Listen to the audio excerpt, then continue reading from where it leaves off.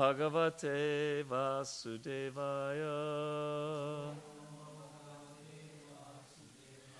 Om Namo Bhagavate Vasudevaya. Om Namo Bhagavate Vasudevaya. So we are on verse 29, is that right? He always, my referee, make sure I get things right.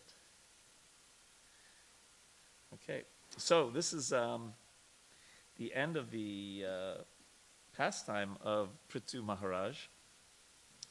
And we soon will hear the Shruti Phal, the benefit that we've all gotten since we've all read through this by hearing about Prithu Maharaj.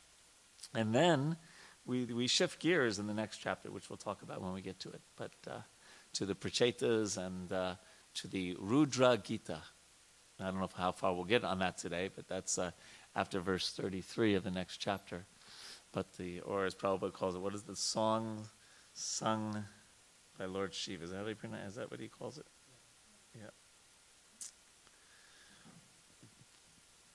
Okay. Text 29. Om Jnana Timirandasya Jnananjana Shalakaya Chakshur Unmilitam Yena Tasmai Shri Gurave Namaha. Anyone know the translation to that prayer?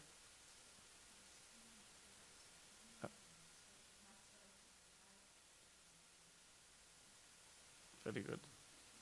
I was born in the darkest of ignorance, and my spiritual master has opened my eyes with the torch lamp of knowledge.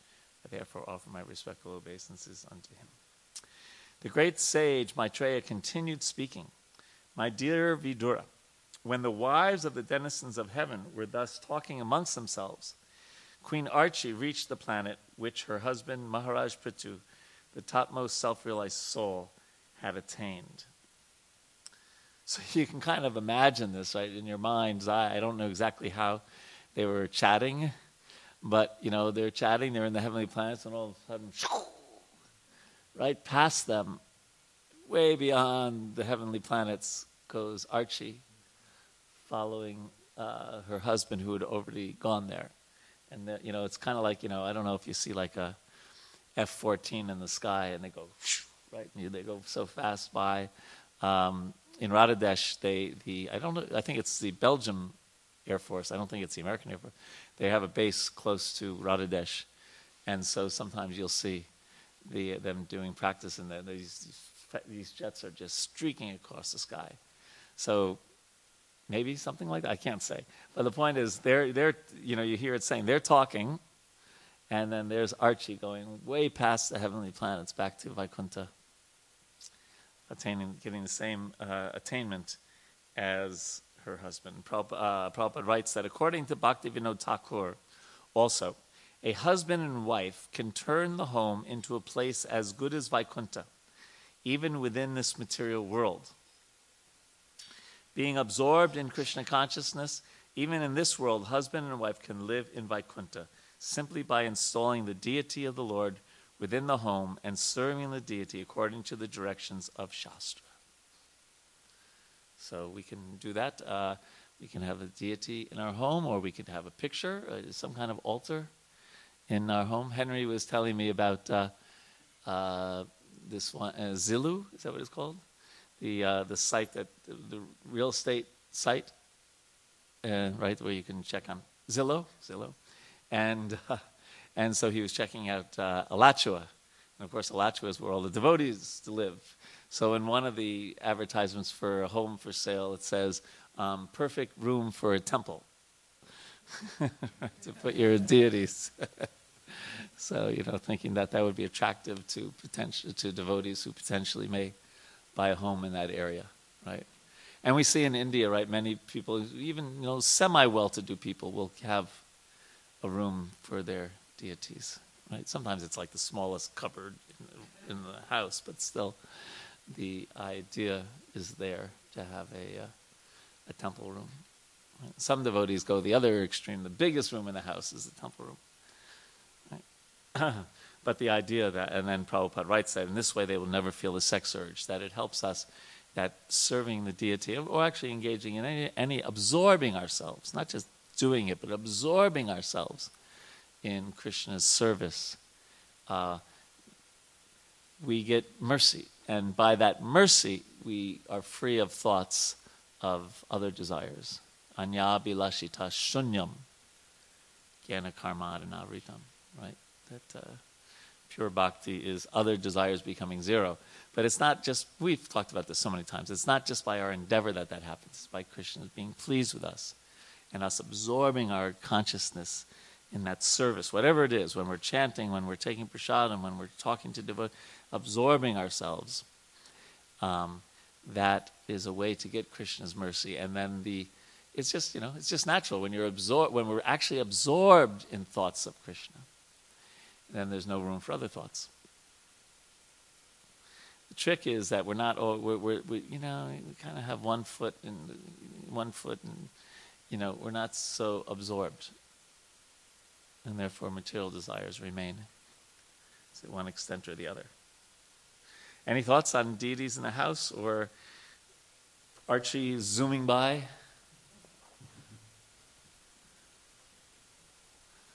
Okay. So then we'll continue. Text 30. Maitreya continues.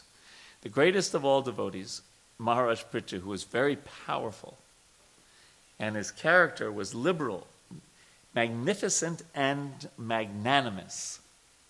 Liberal, magnificent, and magnanimous. Thus I have described him to you as far as possible.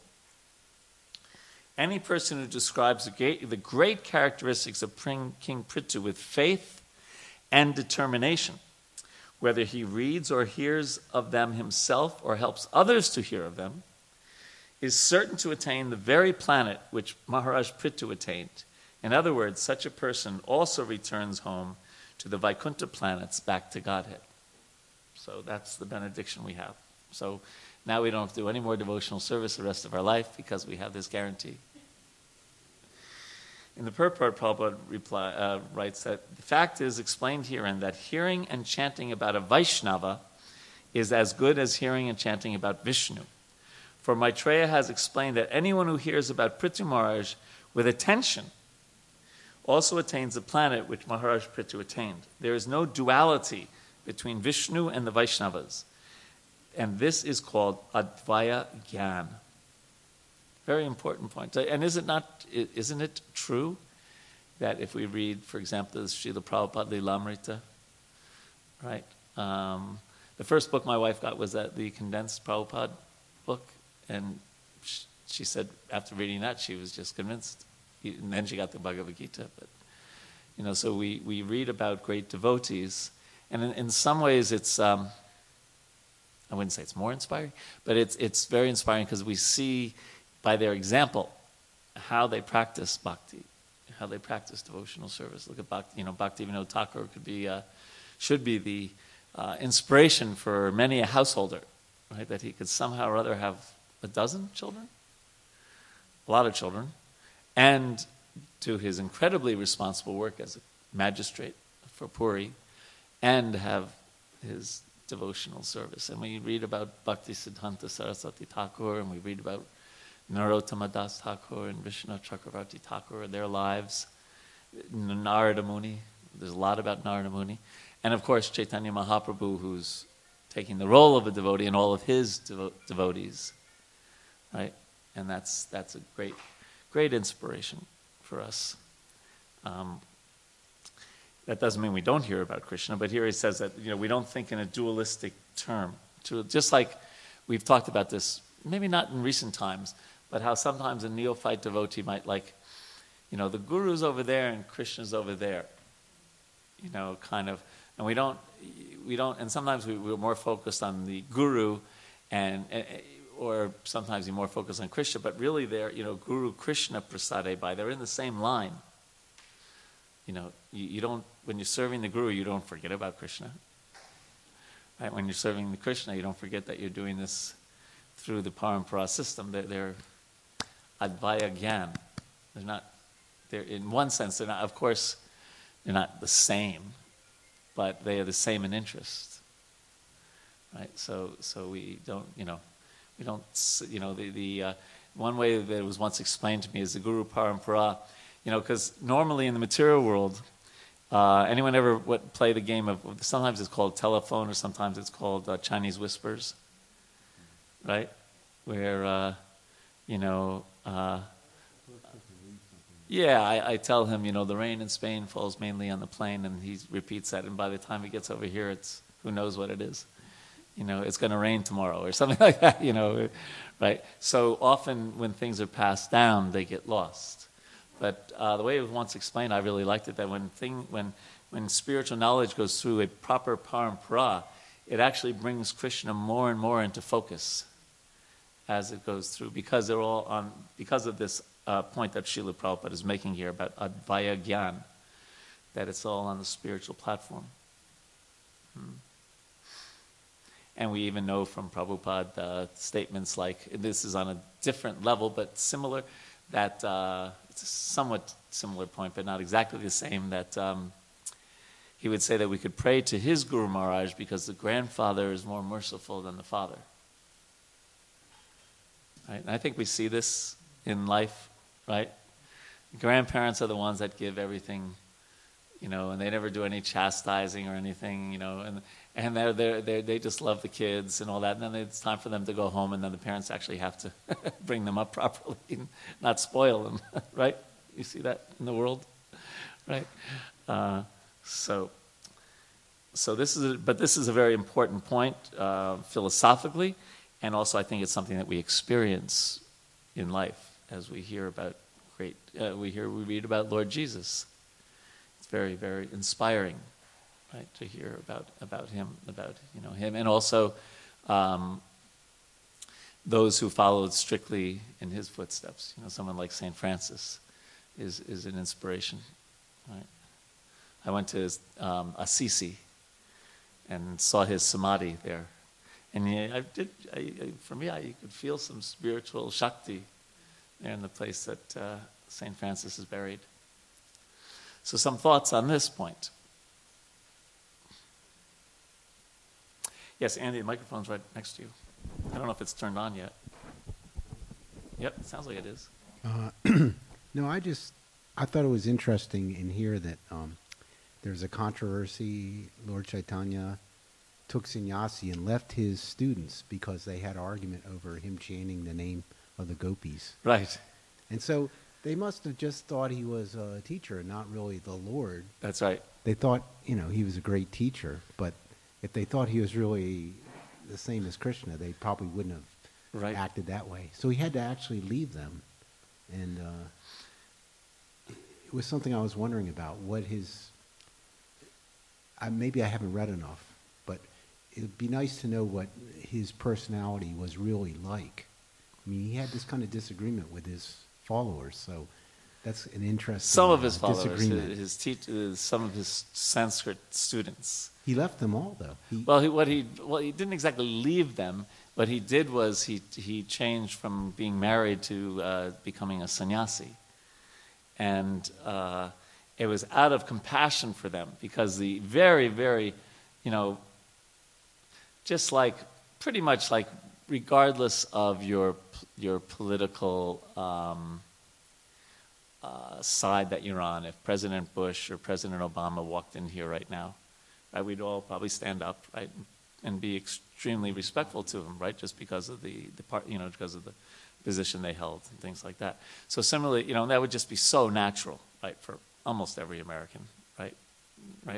So we didn't live in these 500 years ago, but for anyone to see a sannyasi, back then it would just be, right? So because they were disrespecting him, out of compassion for them, he and because God doesn't force us to love him and doesn't force us to respect him, he just did something that would encourage them to have that appropriate respect. So out of compassion for humanity, he took sannyas. Yes, but he didn't necessarily remove himself. Not exactly. I don't know if he continued teaching after he took sannyas. Does anyone know? You don't know, or you don't No, but if the students saw him, they would be respectful because he took sannyas. And the important point here is that he was chanting the gopis' names, and that's as purifying as chanting Krishna's names because they were the great devotee. That's the philosophical point that Srila Prabhupada's making. Go ahead. Yeah, that's the real lesson. He was trying to teach them, if you chant the name of the gopis, who are pure devotees, you're serving the Lord. But they didn't quite get it right away. Right. What was your point that you heard that we are more respectful to Radharani because we have 2 honorific names for her? Give him the mic.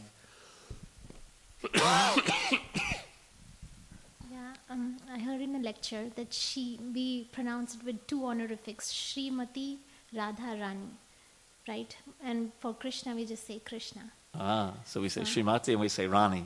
Yeah. So that's 2 respectful, yes. So and didn't the devotee go on to say something like... Raghunath Das Goswami, he said that we love Krishna because Radharani loves Krishna. We are actually worshippers of Radharani. Right. So that's a very advanced level. We don't go out and tell people that on the streets, you know. The first thing you say, well, actually, yeah, we're Hare Krishnas, but really we're Hare Radhas. Yeah. But in this Sangha, we understand that that's a rasic, braj understanding, which is super wonderful. Someone sent me yesterday the Chor Astakam by Bipal Mangal Thakur, and it's all glorification of Krishna as a thief. Right? Chor means thief, right? Yeah. And ultimately because he steals our hearts. Right. Other thoughts on this? Yes, microphone for Raghunandan Prabhu. So where you were describing about Vaishnavas and the places or the samadhis, it reminded me of Jagannath Das Babaji's Bhajan Kutir. So there's some spiritual potency there when I'm standing there, and it inspires me to chant nicely and with attention. Nice. We were with my son and his wife now and her parents at Radha Govinda temple in Vrindavan, and the pujari just he just says, "Come on, you've been there also." He kind of took us like just past the altar and down these little stairs to is it Bhajan Kutir? Is it of Rupa Goswami? It's where they found Radha Govinda. Yeah. Anyway, it's a wonderful place, and it's also apparently a place that Rupa Goswami would sometimes chant. Anyway, there's great Shakti there. Or at Rasastali in Govardhan, there is Raghava Pandit's cave. And he would go into this little cave, like it was nothing of a cave, but he would go there and chant because he didn't want to have any Gramya Katha, he didn't want to have any Prajalpa, he just wanted to focus. And so you can imagine, 500 years there were still people talking, blah, blah, blah, blah. They didn't have CNN back then or Fox News or anything, but they still could find ways to talk. So yeah, but these places of Krishna's pastimes and of the pastimes of his great devotees both have this great Shakti. Who am I to have a favorite place? But one of the places that I really love to go to is the courtyard at Radha Gokulananda temple, where and sit next to Vishwanath Chakravarti Thakur and Narottama Das Thakur and Lokanath Goswami. That courtyard there is full of spiritual energy. Yeah. Other thoughts on this point? Okay, shall we continue? If one hears the characteristics of Prithu Maharaj and is a Brahmana, he becomes perfectly qualified with Brahminical powers. If he is a Kshatriya, he becomes a king of the world. If he is a Vaishya, he becomes a master of other Vaishyas and many animals. And if he is a Sudra, he becomes the topmost devotee. So next time someone calls you a Sudra, you say, Hari Bol. And Prabhupada writes just one sentence. But whether one is a Brahmin, Kshatriya, Vaishya, or Shudra, he can attain perfection simply by hearing and chanting. So again, we've said it so many times, but it's just so interesting, isn't it? That it's a totally open secret. That the secret to success in spiritual life is to hear and chant about Krishna and Krishna's devotees, and Lord Ram and incarnations of Krishna. And still, we don't do it enough. Even though it's an open secret. Agme. When I get older. It does, and this is an interesting sentence, the first sentence. It does not matter whether one is a man or a woman. Anyone who with great respect hears the narration of Maharaj Prithu will become the parent of many children if without children, and will become the richest if without money. Also, so we went from great devotees to material benedictions. Also, one who hears the narration 3 times will become very reputable if he is not recognized in society, and he will become a great scholar if he is illiterate. In other words, hearing the narrations of Prithu Maharaj is so auspicious that it drives away all bad luck. So we are going to read these chapters 2 more times in the next few weeks. No, we'll carry on, but you may want to read it 2 more times yourself if you want those benedictions. By hearing the narration of Prithu Maharaj, one can become great, increase his duration of life, gain promotion to the heavenly planets, and counteract the contaminations of this age of Kali. So now here we're hearing a mixture sometimes of purely spiritual and more karmakandic benedictions. In addition, one can promote the causes of religion, economic development, sense gratification, and liberation. Therefore, from all sides, it is advisable for a materialistic person who is interested in such things, materialistic person, to read and hear the narrations of the life and character of Prithu Maharaj. So Prabhupada quotes the totally appropriate verse for this statement: akama savakamo va moksha kama udharadi trivyena bhakti yogena yajeta purusham param. That whether you're akama, no material desires, sarvakama, you're full of material desires, moksha kama, you want liberation, you should tivrena bhakti yogena, engage in devotional service. Tivra bhakti, intense, focused devotional service. I was giving a class the other day at the yoga studio downtown, and because it says here akama sava kamova moksha kama. So I guess I just didn't realize how good an example it was, because I gave Prabhupada's example. We were talking about this verse, right, of being a karmi or at least karma mishra bhakti, where one wants things for oneself, jnani, impersonalist, and a devotee. And so I gave Prabhupada's simple example about the wallet, right? That there's a wallet in the street, right? And you have 3 choices, right? You can just leave it there. You can pick it up and pocket the money, maybe throw the rest of the wallet in the mailbox or whatever, right? Or you can find the owner and return it to him, right? And so keeping the money for yourself is compared to karma. Leaving it on the street is compared to gyan.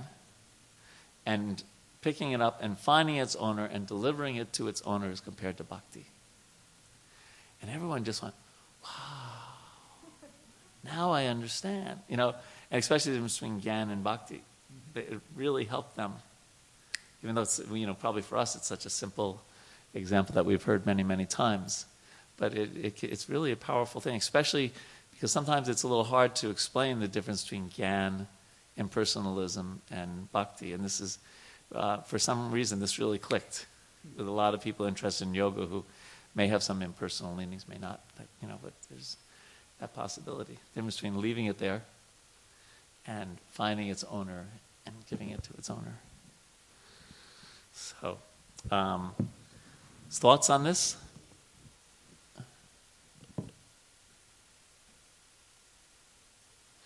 Okay.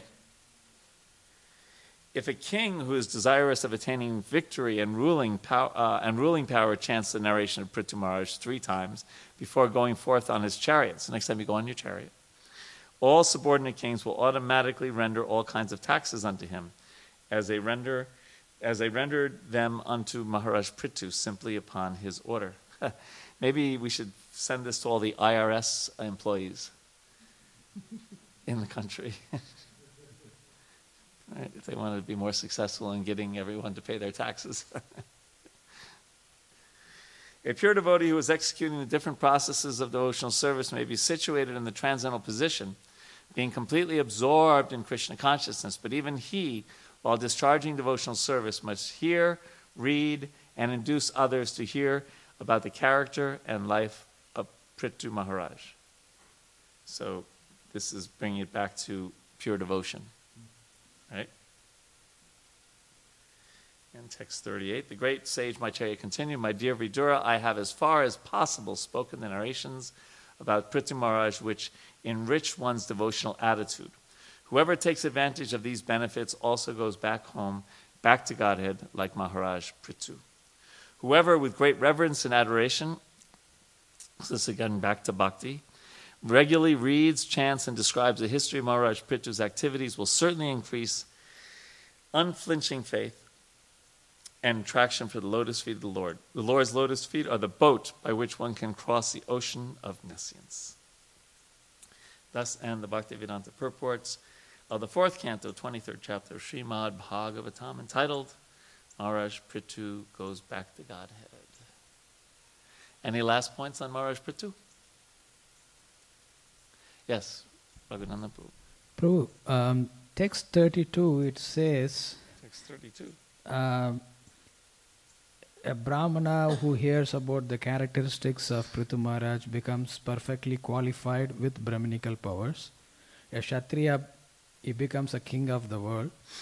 A Vaishya becomes a master of other Vaishyas and many animals. But in the case of Shudra, he gets the topmost benediction. He becomes a topmost devotee. Very good. Kalo Sudra Sambhavan, so everyone gets that chance in Kali Yuga, I guess. The Sanskrit is Satamam Tam, the position of a great devotee. Well, one thing about the Sudra is that they're, as explained, is their nature is to be a servant, right? To serve the other classes, which is what we aspire for, right? It's really quite interesting that we, because especially I know because I spent so much time in India, you have to couch your words carefully. If you tell people, well, the goal of life is to become a servant, they're like, what? No, that's not what I want to do, right?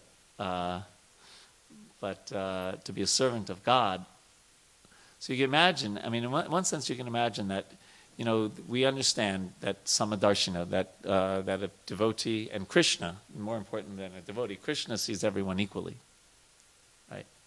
Of course, if someone who's qualified as a devotee, right, because it says Go Brahmanya Hitayacha, right, that a Brahmana, that verse indicates a Brahmana who's a devotee.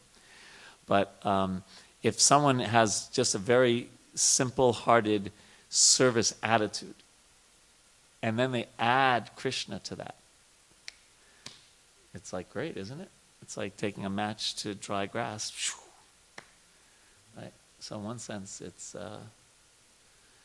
glorious in that sense. And you see, people who have, anyway, I don't want to make generalizations. Some people who are, blue-collar workers, as we call them in America, right? Very good-hearted, not like, lawyers, doctors kind of arrogance, thank you. Yeah, and just really can be very good. And also often pious, believers in God and things like that, right? I don't want to make generalizations because we're only talking about this one birth anyway, right? And we have so many. They've all had millions of lifetimes in all different. But is that all right? That's the best I can do, just because looking at the Sanskrit, it does say that. Satama tam, satama, uttama, satama, right? So, yeah. Any other thoughts? So let us begin with a new topic, really. We're going to hear about some of the descendants of King Prithu. So it's there's a continuation, and we'll hear in up to 16, we'll hear that, and then from 16 to 32, we're going to hear about the initial meeting with Prachetas and Lord Shiva. They're going off to perform austerities, and they run into Lord Shiva. Just what happens if you're walking down the street and you run into Lord Shiva, right? And then starting in 33, there's different parts of these prayers, but all the way up until 68. So that's a lot. That's 35 verses, right? 36 verses is the Rudra Gita, Lord Shiva's glorification of the Lord, and it's in different parts. First, he talks about the Chaturvuha, the Aniruddha, Pradumna, Sankarshan, Aniruddha, Pradumna, and Vasudeva. Thank you, Vasudeva, Sankarshan, Aniruddha, Pradumna. Then he talks about the form of the Lord, beautiful form of the Lord, clarifies that nothing impersonal. Then he talks about, if I recall, devotional service and the power of bhakti. I may have missed one. The Lord's form, devotional service. No, I think I got it. And service in the association of devotees. Oh, and the last one is the Lord's relationship to the material creation. And then at the end, the benefits and the instructions on regularly chanting the Rudra Gita that he tells the Prachetas that. So that's what this chapter is all about. Okay? So, the great sage Maitreya continued.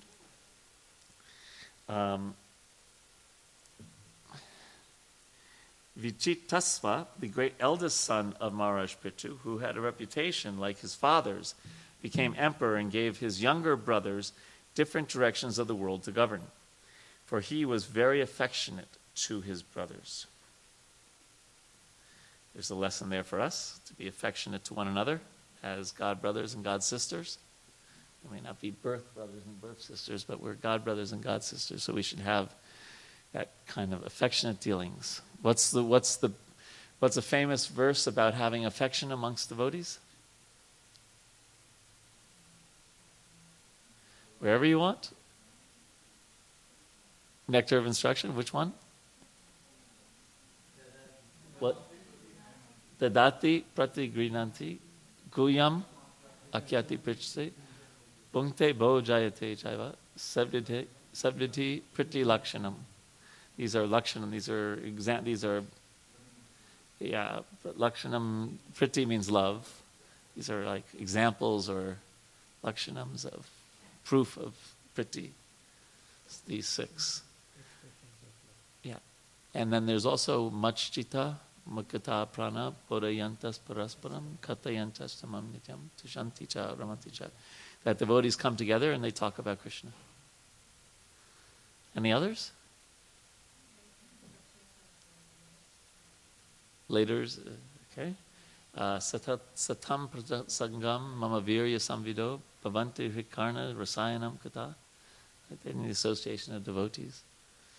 Right? And then, of course, there's so many nice songs. Narottama Das Thakur, Tandara Charana Sevi Bhakti Sanivas, Janame Janame Hoy E Abhilas. That my only abhilas, my only desire, birth after birth, is Tandara Charana Sevi, to serve the lotus feet of devotees. Bhakti Sanivas, and live with devotees. Bhakti Sanivas. Vas means to live, right? And with the devotees. Oh, microphone. My dear sons of the king, I'm very much pleased by the friendly relationships among you. All of you are engaged in one occupation, devotional service.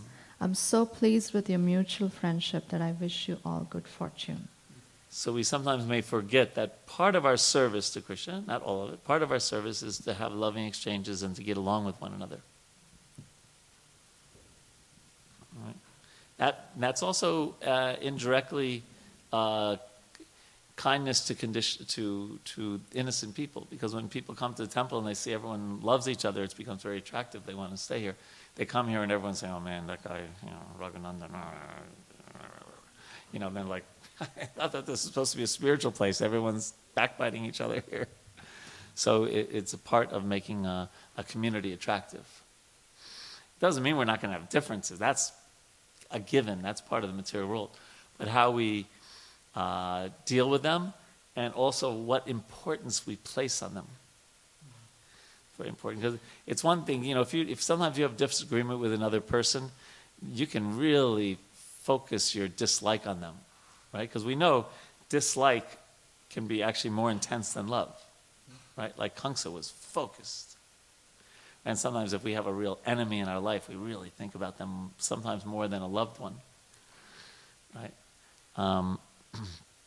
So we don't want to do that. But also as devotees, we, whatever differences, they're just like, they're just so temporary, first of all. If we really develop our understanding of philosophy, and I'm talking about now philosophy, kind of the Gyan of Krishna consciousness, one of our real focuses should be on Sat and Asat. It's not just something that we just Krishna mentions it in the second chapter of the Gita. But it's actually something that we can be meditating on a lot. That what is Sat and what is Asat in this world? Right? And the goings and comings of who's elected to this, and which team wins that, and which fashion is cool now, and it's all Asat. I mean, we may have some familiarity with what's going on in the two, but it's all Asat. It's all totally temporary. It's just will o' the wisp, right? Right? And all that thing that you were really focused on a month ago, where, what do they say? Sometimes a thought comes to our mind and we think, is this going to be important to me a year from now? It doesn't mean we don't deal with things. We don't say, well, it's not so important, I won't pay my taxes. Well, you'll find out a year from now you're going to get this bill for a lot more, right? We deal with the world, but a devotee really distinguishes Sat and Asat, temporary and eternal, and really focuses that I'm really not this body. Yes, okay, I have this health issue. I should take care of it, but also this is one body out of so many bodies I've had, and so keeping what is that? Nasato vidite bhavo, na bhavo vidite sataha. Right? Is that verse 15 or 16? 16. Of the Gita, that's Krishna's definition. What is real is eternal, unreal is temporary. And of course, we make this distinction in Vaishnavism between temporary and unreal. Right? This is temporary, but it's real. This would actually exist, it just happens to be temporary. And where is this going to be 50 years from now? Piece of wood. Right? Maybe. It could be. Longer than us, right? Yeah, longer than this body. Yeah, it could be. Yeah. So we can keep that in mind also. Some disagreement we have with so-and-so Prabhu because he said the Prema Dwani prayers and I was supposed to say it. It's like, Ram. You know what I mean? Right, or they took my parking space, or right, or that person. I was getting on everyone's case the other day, and Rad asked me putting their shoes on the shoe rack. It's like, that person didn't put their shoes on the shoe rack. I'm gonna curse them. So, as a matter of fact, I didn't send this to you, or I should. I sent this to the GBC and to some of my colleagues in the conflict resolution field. Let me see if I can find it real quick. But it was a quote from, maybe we already read it, or it's coming up soon. It is a quote from Narada Muni. Let me see if I can find it real quickly. Just give me a second. Let's see, who did I get that from? Let's see if the internet is working.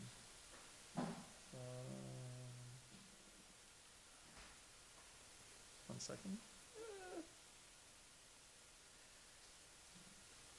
No, it's from Srimad Bhagavatam 6.5.44.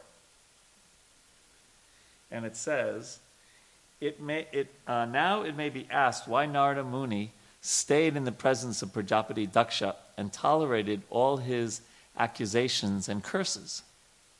Why did he do that? Why did he stay there? Was that for Daksha's deliverance? The answer is yes. Srila Vishwanath Chakravarti Thakur says that after being insulted by Prajapati Daksha, Narada Muni should have left immediately, right? Don't we say that? If you hear blasphemy or something, you just leave. But he purposely stayed to hear all Daksha's strong words so that Daksha might be relieved of his anger. Prajapati Daksha was not an ordinary man. He had accumulated the results of many pious activities. Therefore, Narada Muni expected that after delivering his curse, Daksha, satisfied and freed from anger, would repent his misbehavior and thus get a chance to become a Vaishnava and be delivered. When Jagayamade offended Lord Nityananda stood tolerantly, and therefore both brothers fell at his lotus feet and repented. Consequently, they later became perfect Vaishnavas. So another kind of example, right, in dealings with devotees to just show tolerance and even compassion and priti, right? And often these things settle down. Because, you could say, like Daksha, it's the other devotees are not ordinary. They've accumulated the results of many pious activities having performed devotional service. So, some thoughts on this? Yes? I was just thinking, through the Bhagavatam, whenever there's an opportunity for a devotee to ask for something, anything that they want, it comes up as a theme, like Maharaj Parikshit and Sudama Brahman and then Markandeya Rishi. All of them, they ask, let me have compassion for everyone and friendliness to all the living entities. It's like such an important thing. And really having this friendship is, bringing our culture, our society really from a Kanishta to Madhyam, platform. It's such an essential, thing, yeah. So many devotees ask for it through the Bhagavatam. 518.9, right? Yeah. Isn't that 518.9? Is that right? Or 512? 518? Yeah. Prahlad Maharaj's prayer, may all living entities become calm by practicing devotion, bhakti yoga, for by accepting devotional service they will think of each other's welfare. Therefore let us all engage in the service of the Supreme Transcendence, Lord Sri Krishna, and always remain absorbed in thought of Him. And that's the verse after Om Namo Bhagavate Narasimhaya, that verse, Namaste Tejas Tejasaya. Other thoughts? Yes, microphone.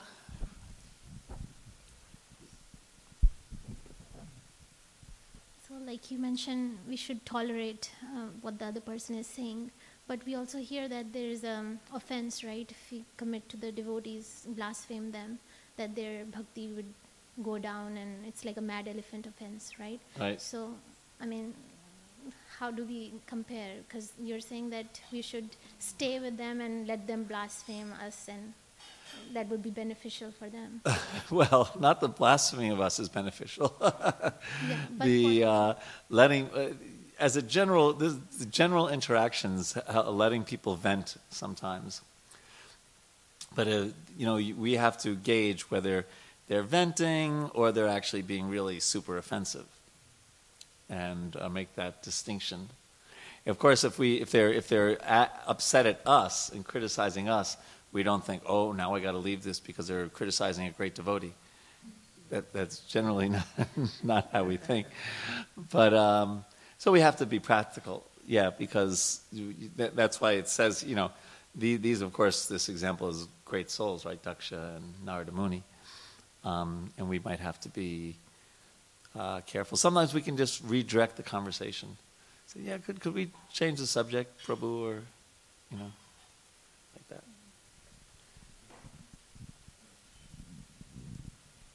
Microphone for Jivata Prabhu. Hare Krishna. And again, perception matters. So they may be criticizing us, but to our ears it may appear like glorification. That's another perspective. And always be open to criticism, because then we get things to learn for the next step. So if the negative feedback is actually a feedback, right, that we can always act on to improve our practices. So it depends on the situation. Yes. Yeah, it depends on the situation. Hare And there are several examples, right, of either acharyas or Mother Saraswati taking seeming put-downs and making them glorifications. Anyone remember any examples of that?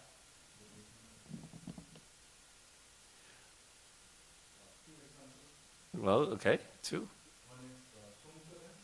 Who? Kumbhakaran, Ravan, and Vibhishan, they were meditating, and then Lord Brahma appeared and wanted to give them boonage.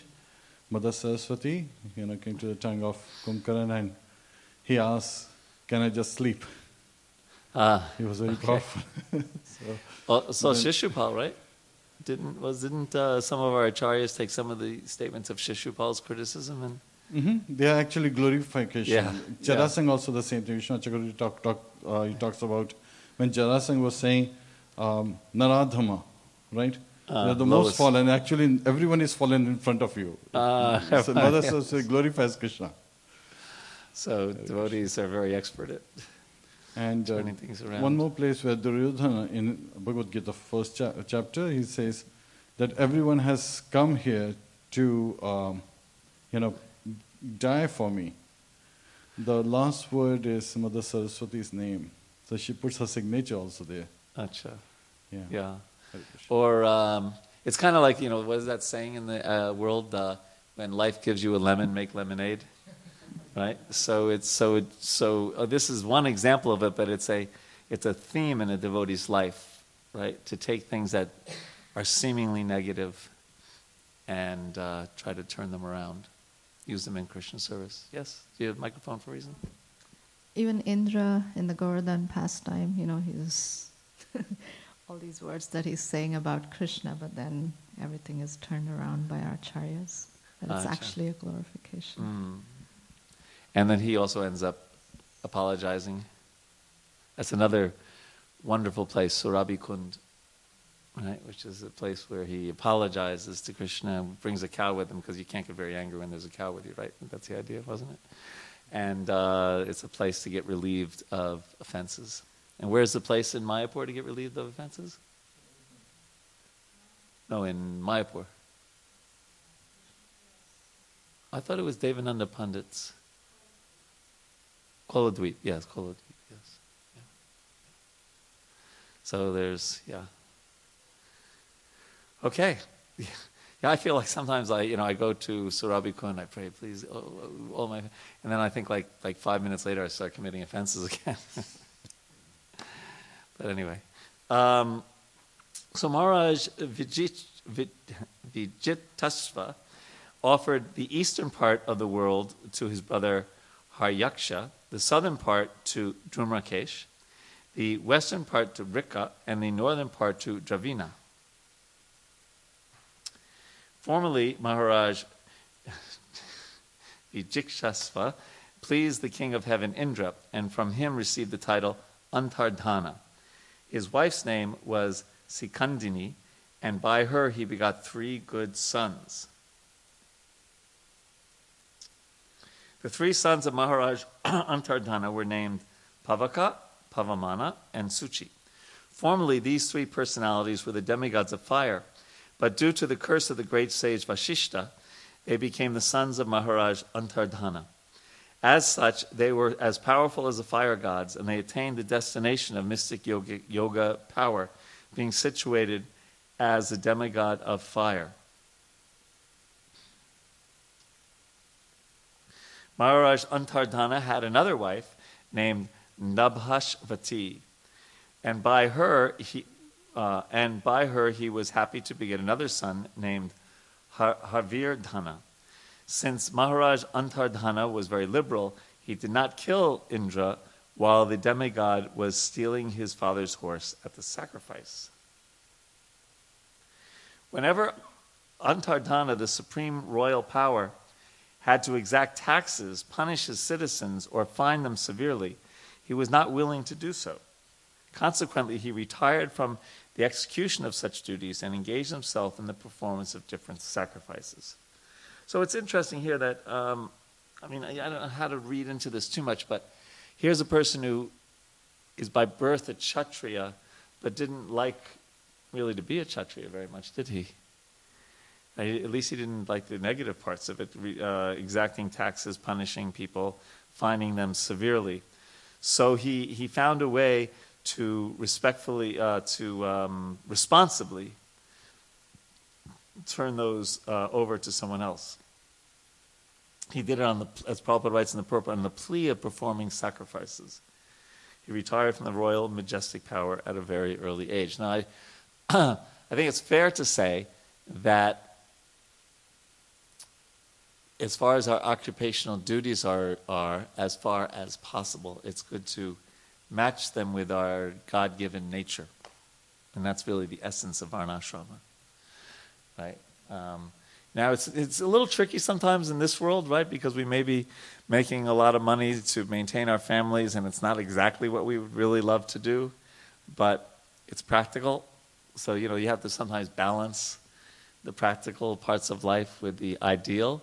But we, generally speaking, or at least the ideal situation is to do an occupation that is very much part of our psychophysical nature.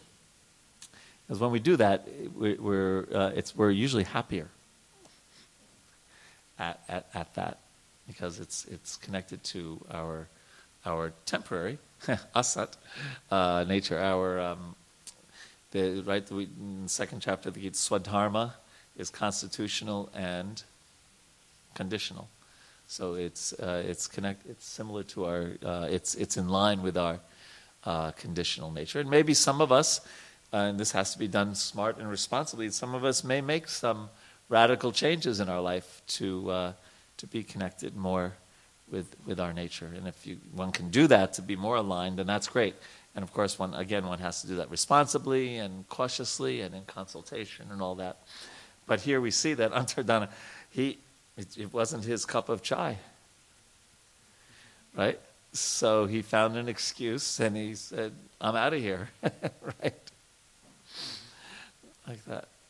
So, interesting. Other thoughts? Some thoughts on this? Yes, Jiva, Prabhu? Hare Krishna. So yesterday I was reading about the word expert has how Srila Prabhupada defines it. Takka, as you pronounce it. Pakka, yeah. So expert is someone who does things very nicely. Mm-hmm. So he's just like you're explaining, like he advised that his instructions were rather that you should do things that you do very nicely, and that is the way. If you try to do difficult things or you do it in a haphazard manner, it's not very good. Nice. So everyone, who can do something very nicely, they should do that. Mm-hmm. Now the next part that came out further in another lecture was that if you want to do something very nicely, then you should learn, get proper guidance to learn how to do it or follow someone, anusharan. Right? Take shelter of someone so that you learn how to do it very nicely. So we can change our nature. Like so many boys and girls when Prabhupada came, they took his shelter and they learned to do things very nicely, which they were not doing before. Right. And they completely transformed them. So nature can be changed with proper guidance. Very good. Hare Krishna. The other thought that crossed my mind is to find our taste in bhakti. Now we're talking about in devotional service. It reminds me there at work we have a saying for the National Park Service: find your park. Find the national park that you really love. So for us, it's like, there's these at least ninefold devotional service. And so do we have a real inclination for hearing? Do we have a real inclination for chanting? A real inclination for deity worship? Whatever it is that we have a taste for, and fan that spark. Because one can perform all 9 processes, or one can even reach perfection by performing one of them. This is discussed in the Nectar of Devotion. Other thoughts? Yes, microphone is right next to you. I was remembering a verse in Srimad Bhagavatam 11.5.41. Okay. Krishna is talking to Uddhav. He is saying that one who takes... Who's he talking to? Krishna is talking to Uddhav. Uddhava. Yeah. He is saying that one who takes shelter to the lotus feet of Krishna does not owe his debt to anyone, like not to demigods, sages, general living entities, family members, etc. So in this case, if he's going into bhakti and he's renouncing all of his rest of the duties, it's approved. Krishna. It's approved, yeah. There's a similar verse in the fourth. The famous one is in the fourth canto, right? Devarshi. Oh, that's in the. But you said 11th canto? Yeah. Oh, it's repeated in 11th. It's in. I thought it was from the fourth canto. No, it's in the 11th canto. Oh, okay. Yeah, that's the famous verse. Prabhupada quotes it in the in the Adharma Bhivavat Krishna Pradushanti class. Yes.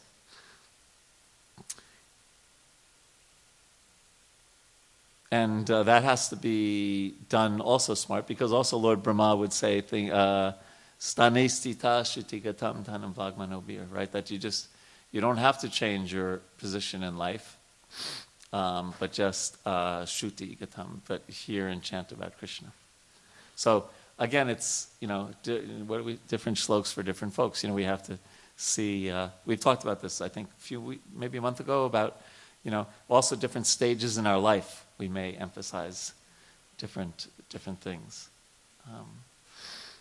Like one may have young children, so one may, in that stage in life, one has a certain focus. But, the children don't stay young forever.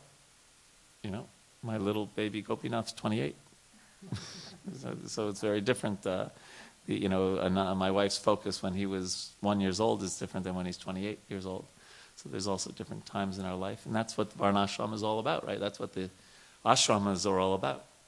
Brahmachari, Grihastha, Vanaprastha, Sannyas. Okay? Oh, yes. Yes.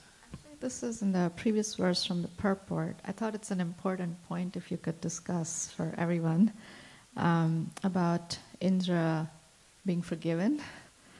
Prabhupada writes, although in human society such activities are considered abominable, the demigod Indra was not considered to be degraded by them. Although Antardana could understand that King Indra was stealing the horse from his father, he did not kill Indra, for he knew that if one who is very powerful sometimes commits an abominable act, it should be disregarded. I was hoping discuss just like the purposely avoiding balance. that purport. No. It's just, first of all, I think it's important to understand the status of someone like Lord Brahma or Lord Indra. It is so far beyond our comprehension, practically speaking.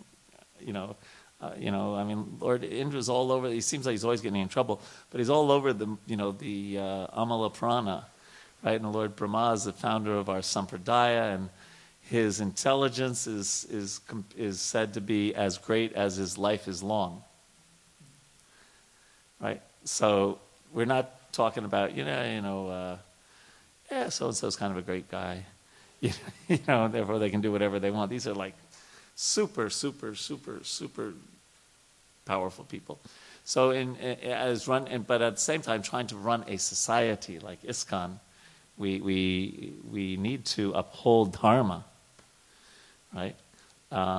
And be very clear about what's right and what's wrong, and encourage proper behavior and correct improper behavior. That doesn't mean eternally condemn somebody, right? The general mood is to rectify people rather than remove them. I went to a university that was a certain Christian, I was going to say sect, but that wouldn't be a good word, denomination, where shunning was a very big part of their thing. If someone behaved improperly, they would literally just hand to the face, or not even, you wouldn't even see them, they'd just shun them. So we, as a general rule, believe in rectification, right? At the same time, we're not foolish. We've joked about this before, right? That if somebody tried to steal money from the temple, we don't say, okay, we're going to rectify you and make you the treasurer, right? right? We would be practical. But we also have that faith in the power of bhakti to purify. But again, not foolishly. And then for us, we should try to find a way to, whatever bad qualities we may have, to try to at least tone them down. Or, the trick that one person found, right? He was a thief by nature, and then he became a devotee, and he would go on ships and steal from the people on the boats, right? On the cruises. So what he did instead was he would still sneak in and take things from people, but just put them somewhere else. And everyone it would be like like a treasure hunt? Everyone would be going around finding their stuff. He didn't actually steal it, right? Or Narada Muni and the cobra that became a disciple, right? And when they found out that he had become a devotee, they would just throw rocks at him and everything. Well, he's a devotee, he's not going to hurt anybody, right? So Narada Muni said, well, lift as if you're going to strike, but don't actually strike. So there's this balance. I bring it up because part of my service is kind of working within the ISKCON society and trying to make things right and all that sort of stuff. So yes, Krishna says, api chet sudaracharo bhajate mam ananyabhak sadureva samantavya samyag yavasitohisa. Sadureva means certainly. He must be considered a sadhu or she. But of course, the key words there are bhajate mam ananyabhak.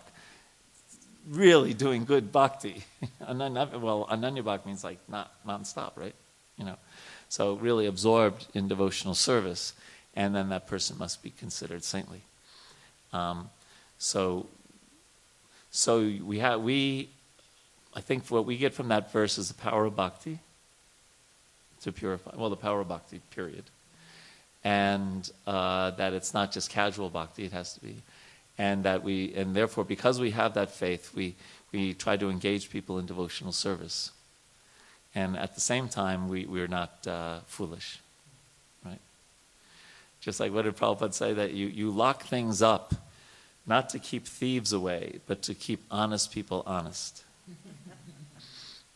Right? So he was practical in that way. Or as I've quoted this many times, but as a professor, I had once said, it's okay to have your head in the clouds as long as your feet are on the ground.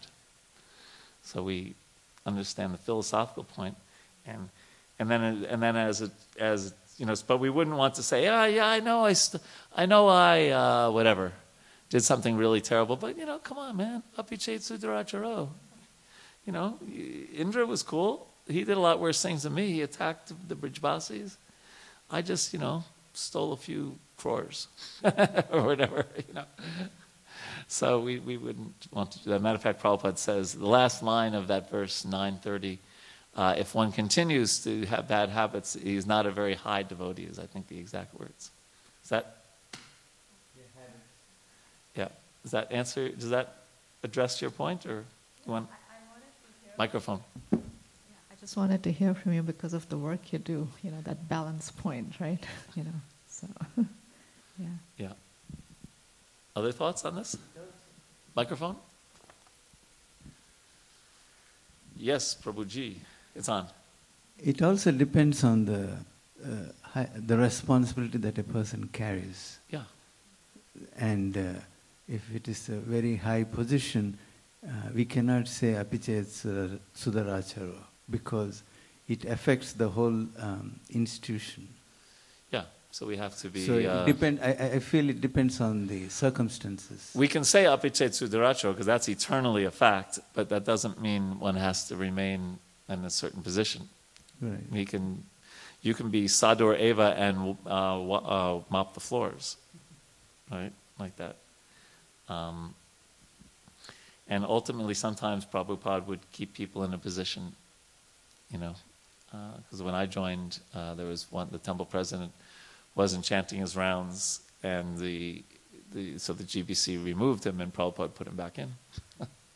I think he also told him to chant his rounds again, but yeah, so, but yes, the person can be still a sadhu and not necessarily fill in the blank.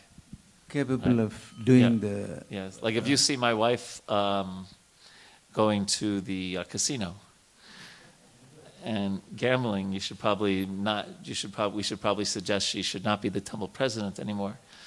But if she's still chanting Hare Krishna and trying to rectify herself and really trying to re-purify herself, we can still consider her a sadhu, but not the temple president. Yeah, because I'll try to keep her away from, Texas Hold'em or whatever it is.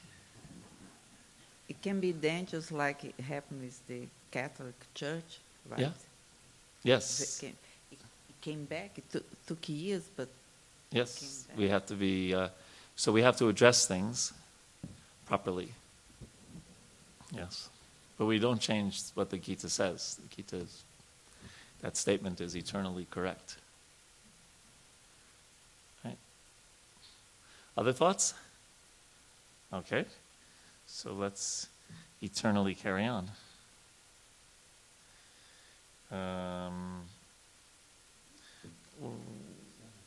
7.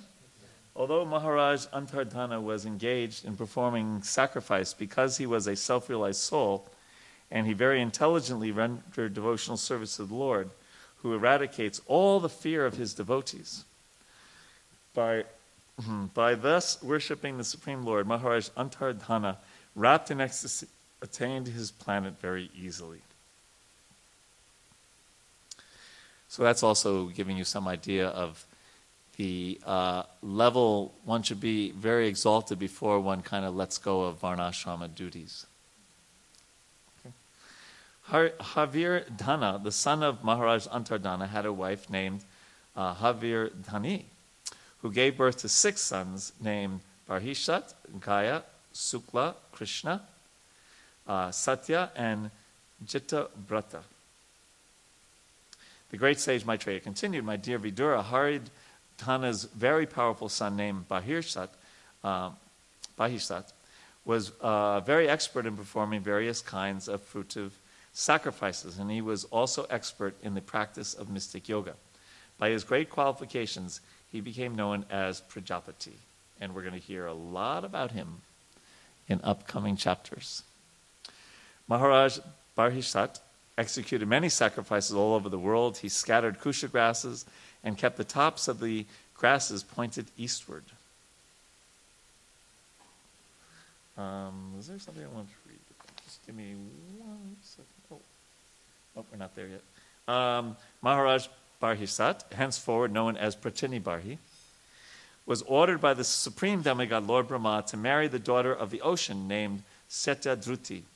Her bodily features were completely beautiful, and she was very young. She was decorated with the proper garments, and when she came into the marriage arena and began circumambulating it, the fire god Agni became so attracted to her that he desired her company exactly as he had formerly desired to enjoy Sukhi.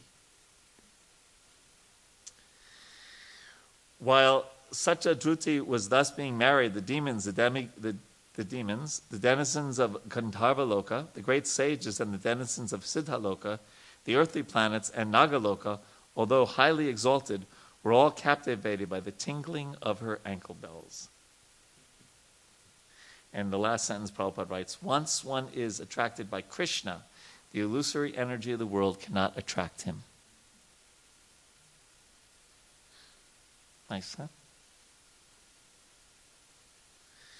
King Prachinibari begot 10 children in the womb of Satyadruti. All of them were equally endowed with religiosity, and all of them were known as the Prachetas. Now we hear about the Prachetas, right? While all these Prachetas were ordered by their father to marry and beget children, they all entered the ocean and practiced austerities and penances for a long time, 10,000 years. And thus they worshiped the master of all austerities, the Supreme Personality of Godhead. So Prabhupada talks about these austerities, such austerities people performed in Satya Yuga. And then he says, by the grace of Lord Chaitanya, one who chants the Maha Mantra, Hare Krishna, Krishna Krishna, Hare Hare, Hare Rama, Rama Rama, Hare, attains the highest perfectional stage, which had been previously been attained by people who entered the ocean and executed austerities for 10,000 years. In this age of Kali, If a person does not take advantage of chanting the Hare Krishna mantra, which is offered as a great concession to the fallen human beings of this age, it is to be understood that he is very much bewildered by the illusory energy of the Lord. So it's good to, Prabhupada's putting this into perspective, right? We can become, what is it? Familiarity breeds contempt. So sometimes we get up, we've been chanting maybe 40 years, some of us, and we get up and we see our japa beads. Okay, another day, another japa. But here we're hearing that this is, okay, well, you have it. It's like, behind door number 1 is severe austerities. In the cold of winter, up to here in the water, let's say in Potomac River, right? And the heat of the summer going to Phoenix and wearing a down jacket, right? Or something like that, right? So that's door number 1. And in door number 2 is chanting Hare Krishna. Which door do you want? Number 1. No, number 2. So here, the word concession. Now, concession, of course, has different meanings. Sometimes it can mean a place where you buy food, right? A concession stand. But here, that's not the meaning. What does it mean? Someone have on their phone a concession, granting someone a concession. Exception, yeah. Anyone, if someone could find the dictionary meaning, that would be great. So we don't. I think it's fair to say, I can say for myself and maybe for others in this room, we don't fully appreciate the gift of the ability of chanting Krishna's name, and how it is such a, we hear the stories about the demigods wishing that they could take birth in Kali Yuga on earth, because it's such a, mukta, Kalo doshani de rajan astihye mahagunan kirtanadeva krishnasya mukta sangha parambrajat. That the Kali Yuga has so many faults, but it has this great benediction that by chanting God's name, one gets to associate directly with God. Abhinatvam namanamino. So when we pick up our beads or when we're in kirtan, we are literally associating with the Supreme Lord. Abhinatvam namanamino. The name and the possessor of the name are the same. You have it? Yeah. It's just a thing that is granted. A thing that is granted. Okay, so it's a great, and here it's a great thing that is granted, right? A great concession to us. Otherwise, who's anyone here lining up for great austerities? Or, learning all the intricacies of Sanskrit and, studying all the Vedanta and Upanishads, and right? But one can sing, dance, and feast their way back to Godhead. It's nice, huh? Yeah, it's a sweet deal. Yeah, it's a sweet deal. So it's good to take this with some seriousness, that when we sit down to chant, the ideal mindset is that at least for this time when I'm chanting, I have nothing else to do. I have nothing else to do. This is my personal time with Krishna. Right? The whole, this is not the time to fix the world or to fix our life or to remember that we have to pick up the dry cleaning or whatever. It's just our personal time with Krishna, to focus the mind on hearing the mantra. Because it takes the same amount of time to chant attentively and inattentively. Right? Maybe more, yeah. But why not do it attentively and really enter into that relationship? Right? It's a great concession for this age. And if we don't do that, then we are bewildered by the illusory energy of the Lord. This is what Prabhupada says here. If we don't, yeah. Any thoughts on this? There's so many verses in the Shastra about this. Hare Nama, Hare Nama, Hare Nama, Eva Kevalam, Kalo Nascheva, Nascheva, Nascheva Katiranyata. Other? Yes? Microphone? kind of a random thought, but Okay, random. based is on good. what you said, time. And when I read that Krishna saying that he was time, Uh-huh. my first gut reaction was that's kind of passive aggressive because time is our worst enemy, Right. and it's our isn't it?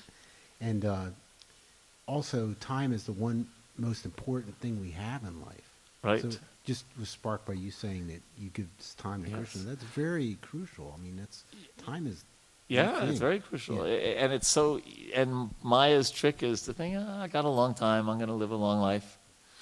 You know, I was just reading yesterday, I was on the Social Security website, and it said if you've made it to 65, then your average lifespan is like 84 for men and 85 for women. So yeah, no problem, right? We can think like it. It wasn't passive aggressive because Krishna says, "Time I am the destroyer of our worlds." He's actually saying he's not. He's stating a fact. There's a difference between passive and he's just stating this fact. Time and tide wait for no man, right? I'm your best friend. I'm also your worst nightmare. No, he's well. What he's saying, yes. What he's saying is, you can, we can pay obeisances now, right? Or we can pay obeisances at the time of death, right? Either way, you lie down. So that's one way to look at it. But it is amazing how powerful the time factor is, because it's just, it's just relentless. Like there you are. So did you look like you look now 30 years ago? You looked a little bit better. Yeah, right. So, I was, because Gopinath got married recently, I was looking at some of my wedding photos, 30 years ago. Yeah, it was different. and the time factor doesn't stop for anyone. I mean, even Brad Pitt's 55 years old. I mean, can you believe it? Right. So, it doesn't wait for anyone. Yes. Yes, here's a microphone for you. I don't need that. My voice is pretty No, because high. it's recorded. Oh. And hundreds and thousands of people listen to you. Go ahead. Oh, really? Not thousands, but hundreds. Okay, so my question is, some days are good and some days are bad for everybody. Uh-huh. So how to handle that? Okay. How Krishna can help to handle that? That's a wonderful question. Thank you. It's kind of like a good businessman or woman, a good business person. They know how to make money when the market goes up and when the market goes down, right? In stocks, they have this concept of selling short. When you think the market is going to go down, you sell short, and you can make money when your stock actually goes down. And similarly, when the market goes up, right? So a good business person knows how to do that. So for a devotee, a devotee can, when something is good, right? Things are going well, they can thank Krishna. Thank you so much for making it so easy for me to remember you and to, carry out my duties in my life. And when things are not going so well, one can first say, thank you, Krishna. Because I know that things could have been a lot worse if you hadn't helped me. And this is an opportunity to take more shelter of you. As a matter of fact, you're familiar with Kunti Devi in the Mahabharata, Queen Kunti? So she had this amazing prayer that I'm not suggesting this prayer for anyone, but she said, my dear Krishna, because Krishna was about to leave Hastinapur and go to Dwarka, and she said, she was like Rok, she was trying to stop the chariot, and she said, Krishna, may these calamities happen again and again to me, because when these calamities happen, when these problems happen in my life, I remember you, and I think of you, and I take shelter of you. When things are going good, I think, Krishna, okay, but when, and so she was saying, let these calamities happen again and again. And we don't have to pray like that because we have enough calamities in our life, right? But still, we can see from Kunti this amazing prayer that for her, that she said. So, challenges in our life are a test. And in the Gita, Krishna says, Tasmat sarveshu kaleshu mama nusmara yudhyacha. He tells Arjuna to mama nusmara, to remember him, and then he tells Arjuna to do his duty, which in that case was a Kshatriya Yudhya. But for us, what is your occupation? You're a college professor. Okay, so Krishna's telling you, remember him and teach. Right? Or, what do you teach, by the way? Oh, very interesting. I can't even remember the table, No, it's just funny that you say you're a chemistry teacher. This is a little bit of an aside, but it's cute. In my profession, I'm in conflict resolution, and I do a lot of training, and that I work for the government. I used to work for the court system in India. So I give the difference between the limbic part of the brain and the neocortex. Limbic is where emotions are kept, and the neocortex is. And so I say, here's a way to remember the difference. And then I tell people, you probably remember all the songs that were popular when you were a teenager, but you probably don't remember the chemistry or the physics or the calculus. Because the physics and calculus, that's in the neocortex, but the songs are often in the limbic system. Yeah, anyway, that's an aside. So